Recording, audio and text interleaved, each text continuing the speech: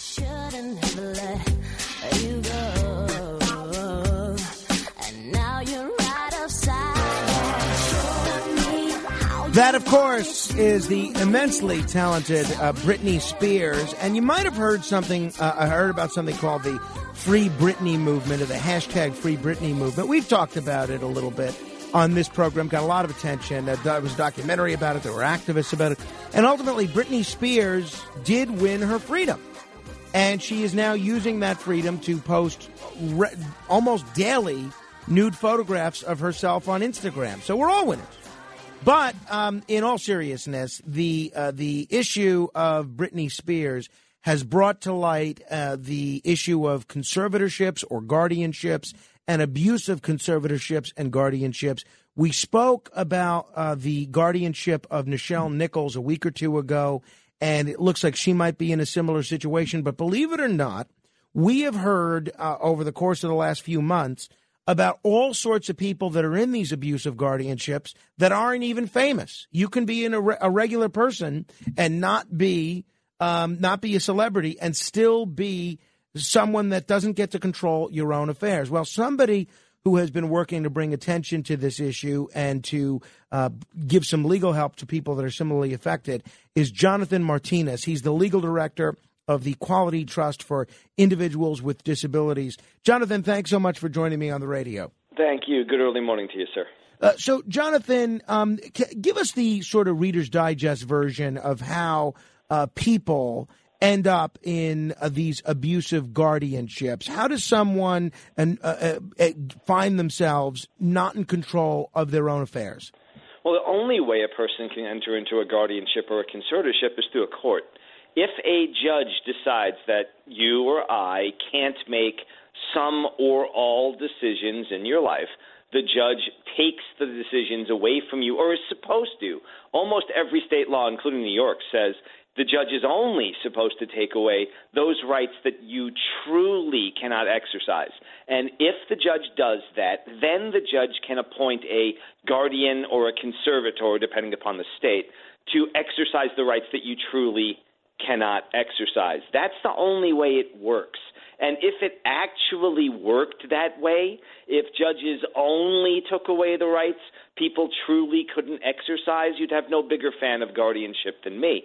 In fact, there are many guardianships that are just fine and many people who truly need guardianships. The problem is when judges take away more rights than people need to lose, or take away rights from people who don't need to lose them, who could exercise them, then you get what I call an overbroad or an undue guardianship, where people lose the most basic rights, ones that you and I take for granted, like freedom of speech, when you can go places, when you can do things, who you can spend your time with, where you can live, whether you can even get medical care.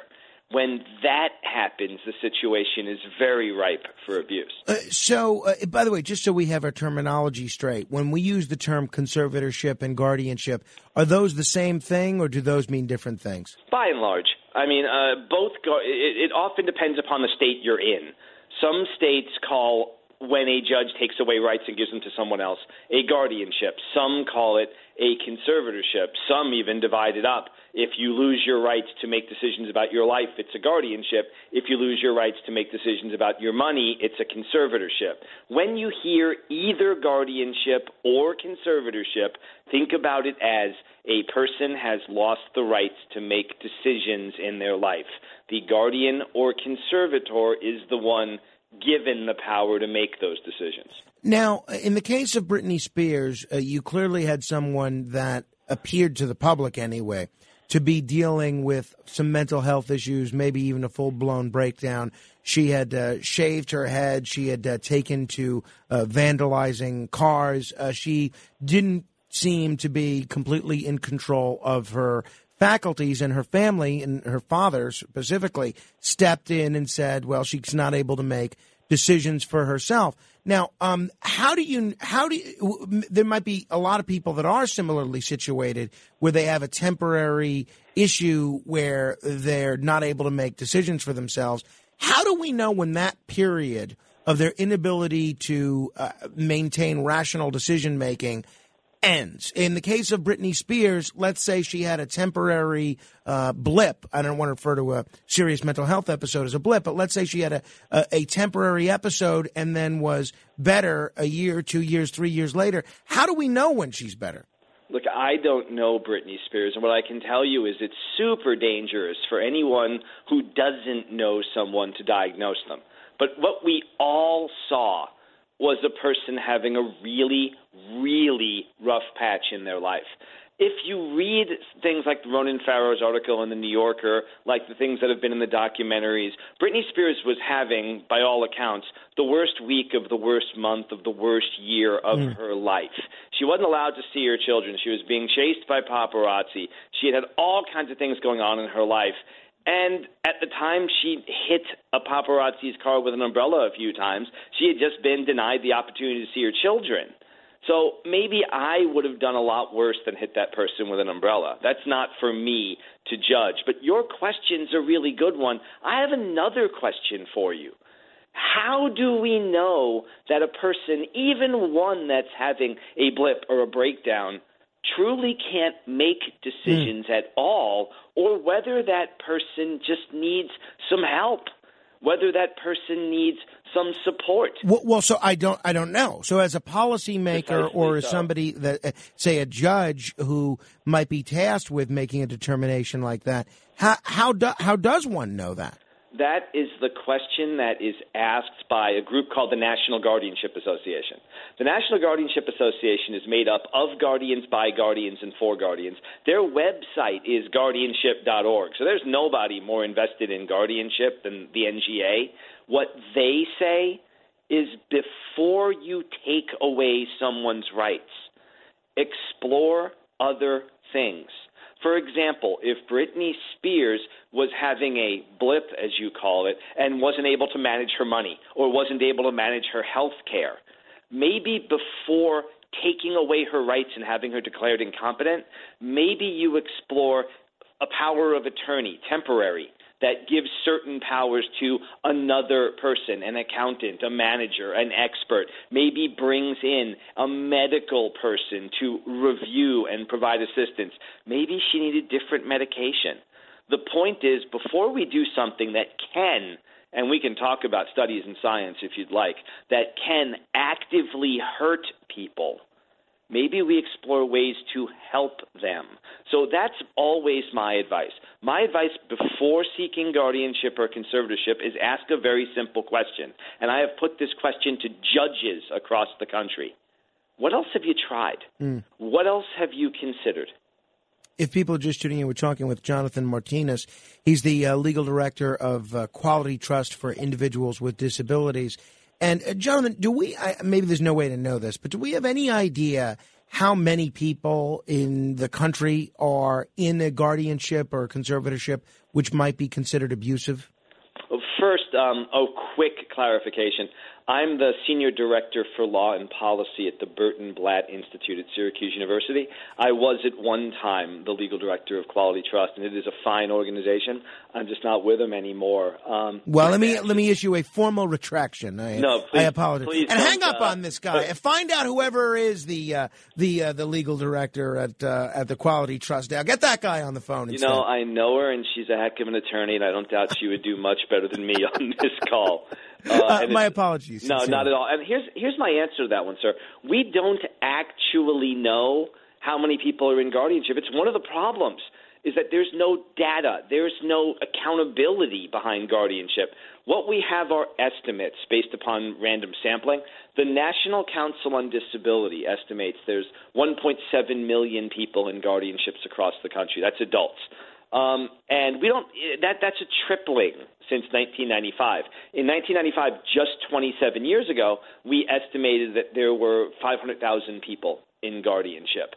So that means at a time now when we have more ways to make more people more independent than before, just through technology, just through programs and supports and services, we can make people more independent and empower people more. We are tripling the number of people we're taking away rights from. So if we start with the number 1.7 million, and we guess that 10%, and I think that's a pretty low number, are people who might be able to exercise their rights. If we guess that half of them can exercise some judgment, and we realize that according to studies, more than 90% of guardianships take away all rights, then that's a very concerning number. That's something that needs to be looked into. So I can't tell you who out there is being abused until and unless I talk to them. If we go by the stats, an awful lot of people have lost an awful lot of rights that they might not have to have lost. What's behind that tripling? Is that a reflection of the aging population, the graying of baby boomers, or is that more likely a reflection of the growth of guardianships as a for-profit industry for some people? According to the National Council on Disability, the fastest growing the segment of the population going into guardianship, 18 to 24-year-olds with intellectual and developmental disabilities, which means, by the way, according to them, if you're 18 with an intellectual disability, you're more likely to be in guardianship than 75-year-olds. And here's what I believe is behind that. I call it culture or expectation. People are being told, especially parents of people with disabilities, they're being told this is your only option. Your child is turning 18. You have to get guardianship or conservatorship. One study I was a part of found that the number one referral source for guardianship are teachers and educational professionals. So people are being told by people they trust they have no other choice. So imagine 18-year-olds, people who have the greatest capacity to grow and learn, are having, statistically speaking, all of their rights taken away before they even learn what those rights are. That is really sobering. I brought up the issue of the people that make money from these guardianships, and there was an episode of the TV show Boston Legal that highlighted this. There was a film called I Care a Lot a year or two ago, which, again, it's very fictional, but that highlighted this a little bit. How big of a problem is that, if at all? Are we seeing people pressure courts and other entities for guardianships so that they can control the estates of certain people? Certainly. And there's a documentary. I mean, I Care a Lot's a very scary movie. It's fiction, though. Sure. There's a documentary called The Guardians about for-profit predatory guardians in Nevada that is chilling. In New York, where you're from right now, there's a case going on that's gotten a lot of attention around Peter Max. I don't know if you know the name Peter Max. Of course, he's the first pop artist. Exactly. Brilliant artist. I always tell people, if you've seen Yellow Submarine, you know his art. That's not his art, but it's completely inspired by him.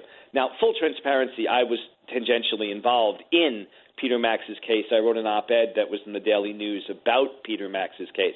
But if the allegations in that case are true, then every person has to have a shiver down their spine when they think about guardianship.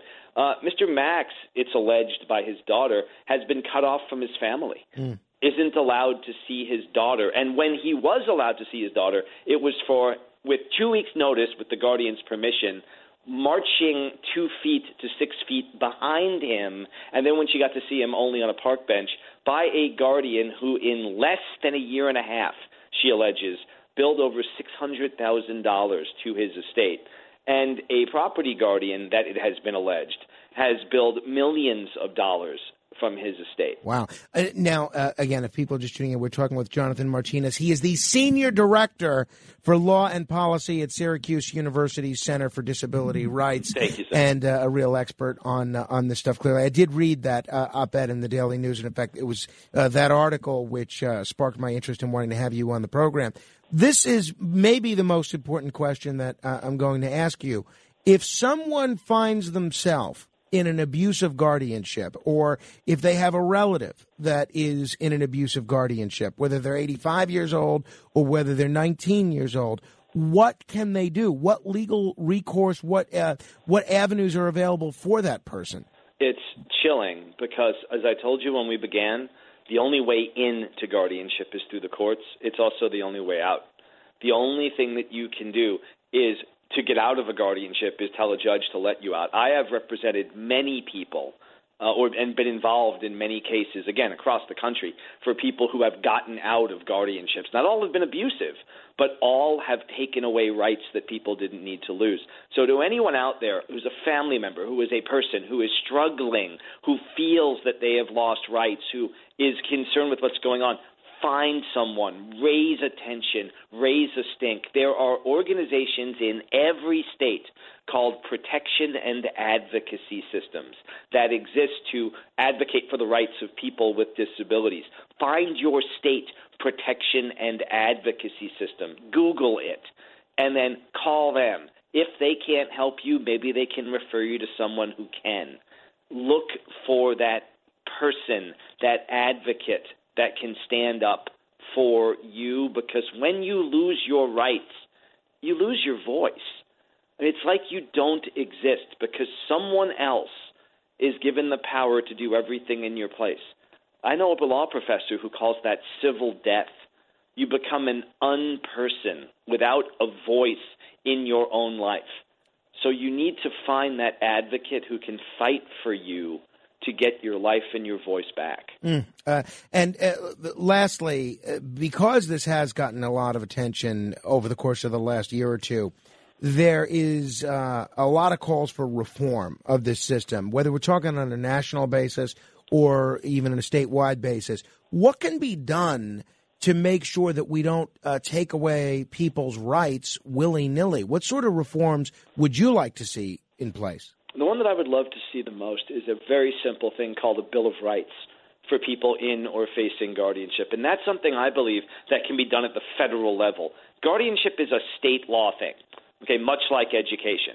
But the federal government, much like it does for education, can say, we are putting a floor. You cannot go below this level of rights and tie it to some kind of funding. And the rights are really simple. And here's how I talk about them.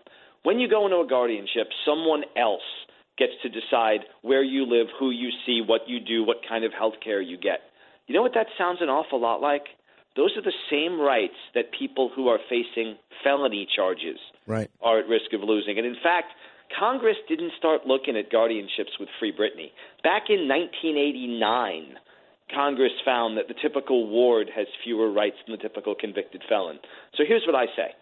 If someone is at risk of losing the same rights that felons lose, shouldn't they at least have the same due process protections that felons get? So I believe every person facing a guardianship petition should have the right to an attorney, just like people facing criminal charges. Every person facing a guardianship should have the right to have a hearing, an open hearing, where evidence has to be produced to prove that they can't exercise their rights, just like every accused felon has the right to a trial. Well, it sounds like a great idea. Unfortunately, we're out of time. I hope you'll come back and we could follow up on some of the other stories regarding abusive guardianships in the news. Jonathan Martinis, thanks a lot.